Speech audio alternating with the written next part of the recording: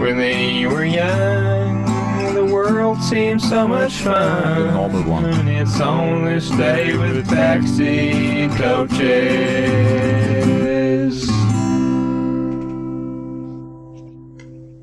Oh, you tucked something else in there this I time. did. It was a quiet one though. You couldn't hear it. Worked a little bit better, I You think. got to listen closely.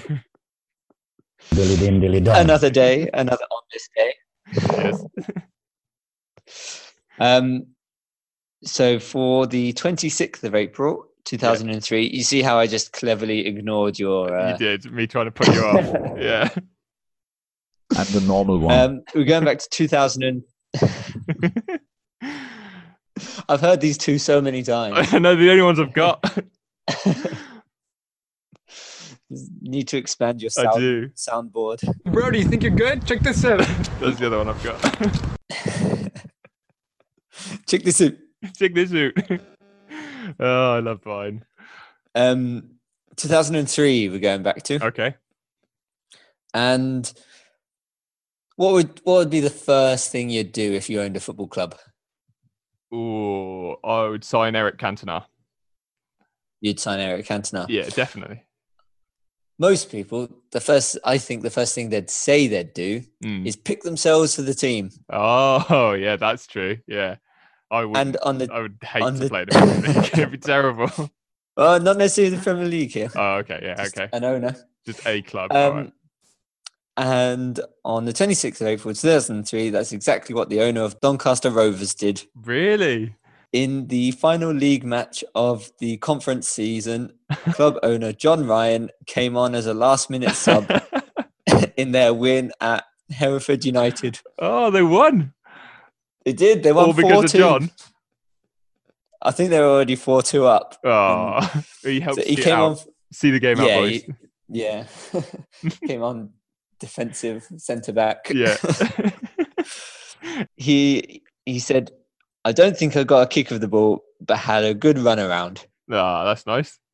And that's all any of us want, really. Yeah, that's all we want in these trying times. That's all we want is a nice run around. But more significantly than just putting himself on the pitch because he could, he was actually only days short of his 53rd birthday, and so Really? became the oldest player to make an appearance in an English professional league. No way. Wait, did you say it was in the conference? Yeah. That's not a professional league, is it? Well, according to this website, it is. Oh, I thought certainly back in those days, I thought it was semi-professional, that league. Are they paid? They are paid, yeah, but they are semi-professional generally. I guess maybe that counts. Depends what you can live off, I suppose, doesn't it? I guess so, yeah. John was obviously, he didn't need getting paid much, did he? So yeah, it was a record that had been held since 1947, and at Wow. 52 years and many days, Yeah. John Ryan became the oldest person to play, I guess, from the conference upwards. Yeah. Do you know, what was I going to say? Do you know who the previous owner was? No, I don't. Was it Stanley Matthews, do you think? Ooh, He played Maybe. super late, didn't he, Stanley Matthews? Let me have a look. I want to see if it is Stanley. He was the oldest player at the time. Oh, he's the oldest player to ever play in England's top division at 50 years and 5 days old. oh wow. That's incredible. I feel like he deserves the record a bit more, Stanley Matthews, because he was an Because he actual played player. in the top league. Yeah, and he was an actual player. He was an incredible footballer, and he was like way out of his era. He really took his fitness seriously in a time when like players like before George Best even, but like it was the era when they were all down the pub after every game and smoking During every game. Yeah, exactly. The goalie's just there with a fag and a pint while it's up the other end. Just carefully hands them to the crowd and then makes a save. Yeah. I like the cojones of John Ryan, because I imagine lots of owners have joked about doing this. Yeah. And he's gone, you know what?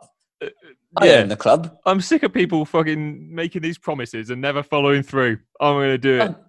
I'm just going to do it. I'm going to play. And it wasn't like it was, well, it sort of was a nothing game. They were guaranteed a a place in the playoffs, but it didn't guarantee their final league position.